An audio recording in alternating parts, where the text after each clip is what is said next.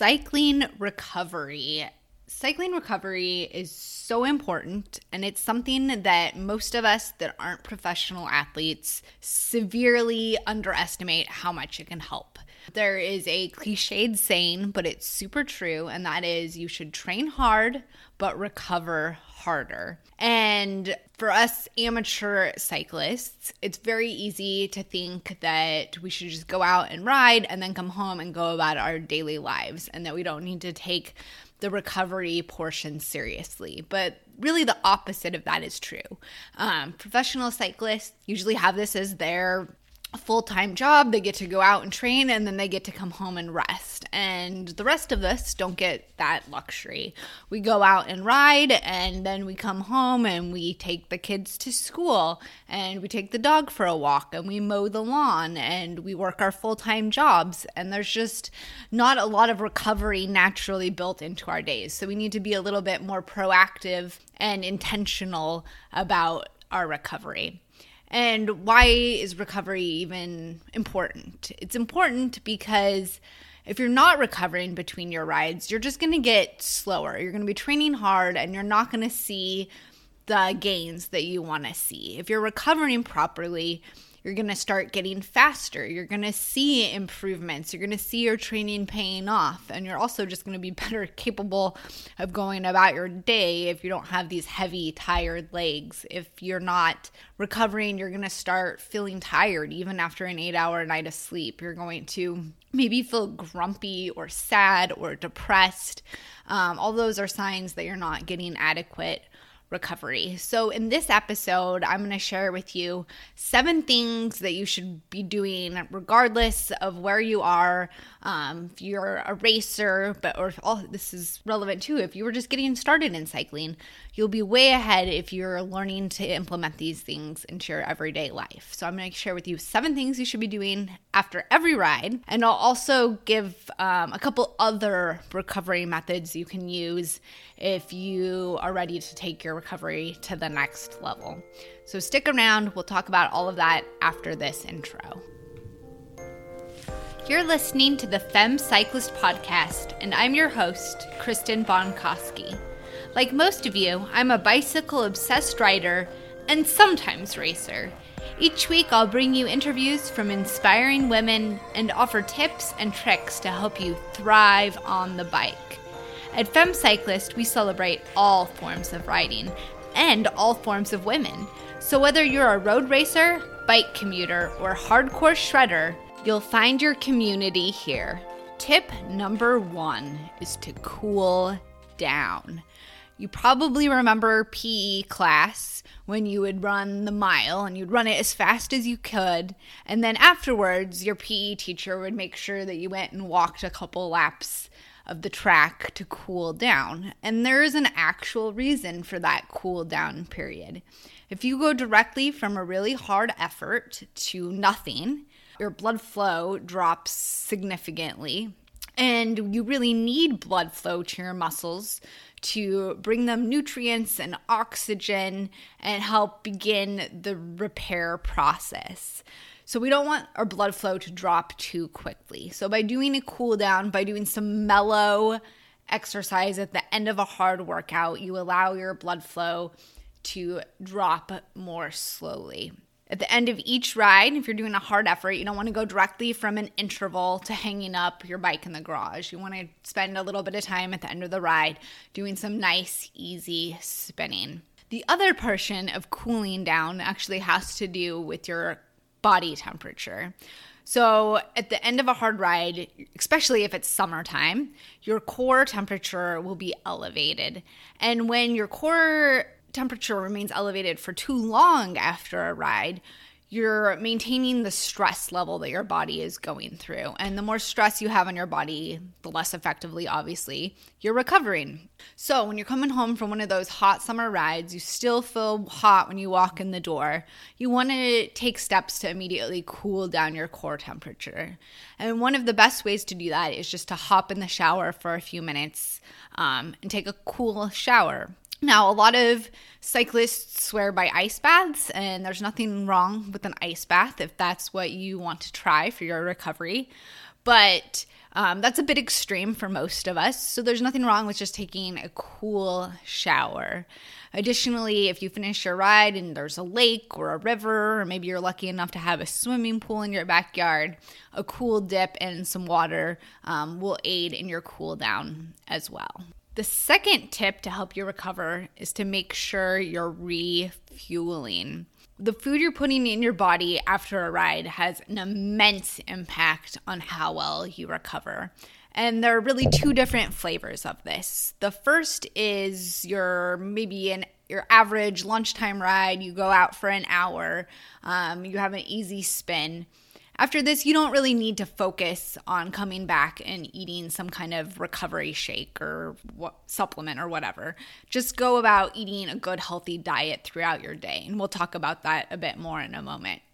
The second scenario is you go out and you do some really hard intervals, or you go out and you do a long ride. You're riding for over 2 hours.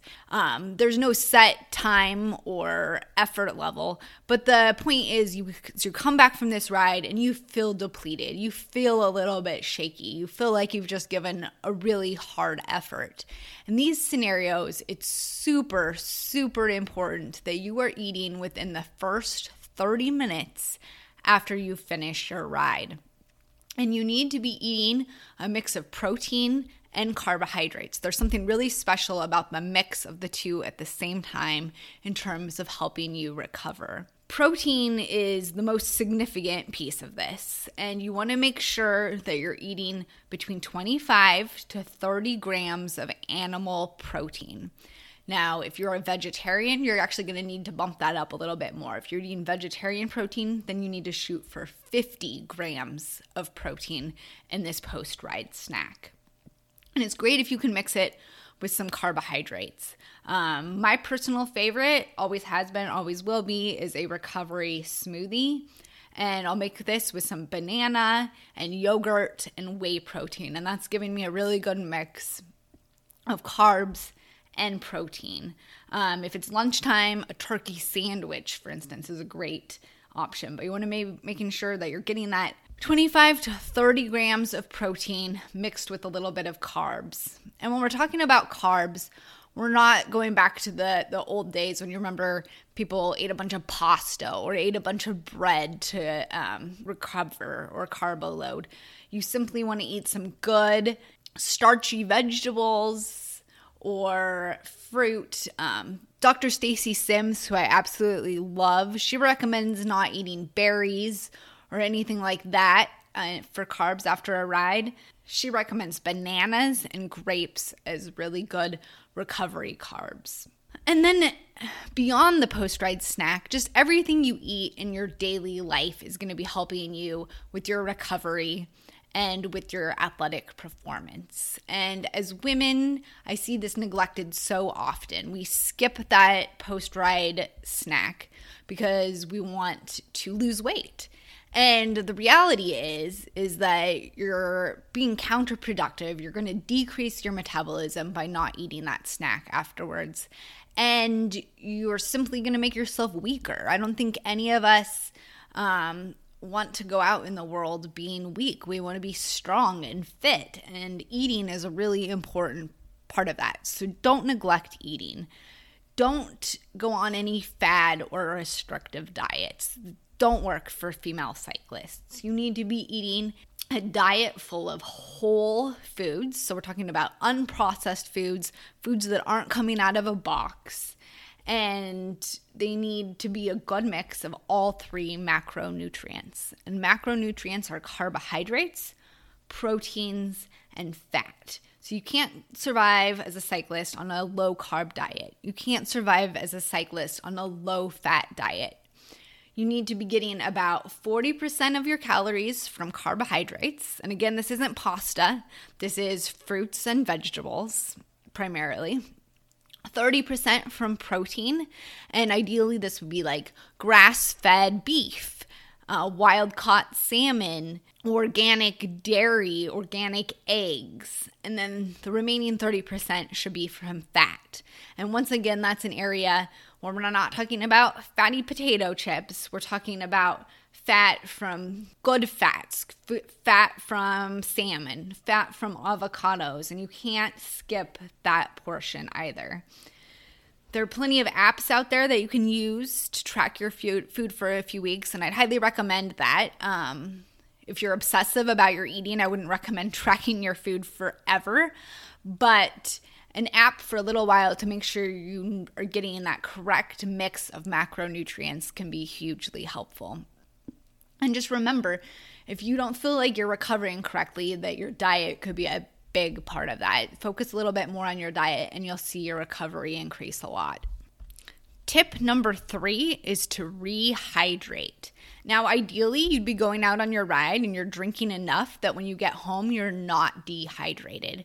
We all know that this is not always the case. You may have just forgotten to drink enough while you were riding. It might have been a hot day and you were sweating a lot. So if you come home and you don't feel fully hydrated, then it's super key to spend those first few hours after your ride getting rehydrated. The method I really like is the scale method. So this is where you get on the scale before you leave for your ride and you weigh yourself. And then you weigh yourself again when you get home from your ride. And if you lost weight, that means that you are dehydrated. For every 1 kilogram that you've lost, you need to drink approximately 1 liter of fluid. And you don't want to just go ahead and chug this right away. I just want to start sipping and drinking water over the next few hours. And pay attention to your pee. When your pee is finally clear, that means you're rehydrated again. Tip number 4 is to get a massage, or more likely, use a foam roller. So if you have it in your budget to go get a massage once a week or once a month or whatever, you should absolutely do that. Good for you. If you're like the rest of us that don't feel like we have the financial ability to do that or enough time to go get a professional massage frequently, then you should really, really be using a foam roller. For me, using a foam roller has been a game changer. It works a lot like a professional massage by pushing out any kind of stagnant fluid that remains in your muscles. It increases the blood flow to your muscles, and it also works out any knots that you might have. So I like to spend 10 minutes a day, if I've done a ride that day, on a foam roller, and I usually do it in the evening when I'm hanging out in the living room with my family. So I might be watching TV or just chatting, but it's a time of day where I have that extra time and it's easy to multitask and get my foam rolling done. I like to use it pretty much everywhere. I like to use it on my glutes, on my hamstrings, my quadriceps, my calves, my back, and also that whole section between my hips and my knee, where that's that IT band that gets really inflamed in cyclists. When you're on the foam roller, you're getting compression. And when you're compressing a nice, healthy muscle, you shouldn't feel any pain whatsoever, right? So when you're rolling on that foam roller and you feel a spot that's tender or sore, that means you've got a knot there that really needs to get rolled out. So spend a little extra time there. That said, you should never be gasping in pain or having trouble breathing. If you're like feeling real true pain, then you need to stop getting on the foam roller, go see your doctor or your physical therapist or whoever. But that's a sign that you have an actual injury, and rolling on that is just going to increase stress to your body, not help you recover. Tip number 5 is to get plenty of sleep. And this one isn't sexy. It's not some great hack. It's just reality. Your body, to rest, it needs sleep. And when you sleep, you get the hormones that are responsible for building your muscles increase, and that helps repair and rebuild your muscles. You should always be aiming for between 7 and 8 hours of sleep a night. That said, if you're doing like a really high volume week or you just did a really hard race, that night you might need more. You might need 9 or even 10 hours of sleep. The important thing though is you shouldn't always be needing that much sleep. You should be getting your 8 hours and waking up and feeling rested. If that's not happening, if you wake up and you still don't feel recovered, then you really need to maybe cut back on how much you're training, take a rest day, up your nutrition, but something's not right if you're consistently waking up from 8 hours of sleep and feeling tired. Tip number 6 is to elevate your legs. This one's so easy, so you might as well do it. Just in the evening, lay flat on your back, put your legs up against the wall. You can watch TV, listen to a podcast, take a nap, meditate, do whatever you want to do during this time. Just 10 minutes, though, will make a big difference. By putting your legs up, you're helping reduce swelling, getting any fluid that may be in your legs to drain back out. And if you just have that feeling of like the heavy legs, elevating can help a lot. And tip number 7 is to use compression clothing. That could be compression socks or compression tights. And there is some conflicting science on this one, but there are studies that indicate that compression clothing does help, and a lot of cyclists swear by it, myself included. If I have had a really hard workout that day and my legs are already feeling heavy a couple hours after a ride, I definitely make sure to spend a few hours while I'm around the house in the evening to put those compression leggings or compression socks on. It helps push fluid back up towards your heart, push blood back up to your heart. So when it comes, you take those compression socks off, the blood comes back reoxygenated with more nutrients to help repair your muscles. The last couple tips I have for you are bonus ones. These might not be for everybody, but that's okay. Take what you might want to use and leave the rest. The first one is active recovery. And the reason I didn't include this in my top 7 tips was because so many people struggle with the concept of active recovery. They don't know how to go easy. When we're talking about active recovery, we're talking about really mellow yoga. We're talking about a walk with your dog around the block. We're not talking about a hike. We're not talking about anything that's going to put additional stress on your body. It's simply to help your body recover. So if you think you can go easy, then active recovery could be a good option for you. The next one is meditation. So our bodies don't know the difference between stress that comes through training and stress that comes through our minds. If you have stress, like all of us do in our lives, you are putting an active damper on your body's ability to recover. So you've got to be able to get control over your mental stress in order to actively recover from physical stress. And meditation can be a great way to do that. Different mindfulness practices, laughter, anything that helps get you out of your mind and helps release some of that everyday stress you have that will help you recovering from physical stress. The last 2 recovery hacks are more expensive, and that's why I don't recommend them from everybody. If you are upping your game, you want to take your training super seriously, you have some big goals for the year, then you might want to invest some money in one of these 2 devices. So the first one is a compression pump. And these are like your compression socks, but times 100. They are like a little boot that goes on over your foot and over your leg, and you zip it up. And then there's a motorized compression pump that goes all the way from your ankle up towards your groin and pushes your blood back to your heart. And it helps pump all of the stagnant fluid that might be in your legs up and out. And when you finally are done with them and you unzip your compression boot, then all of this reoxygenated blood gets to rush to your legs and bring them nutrients.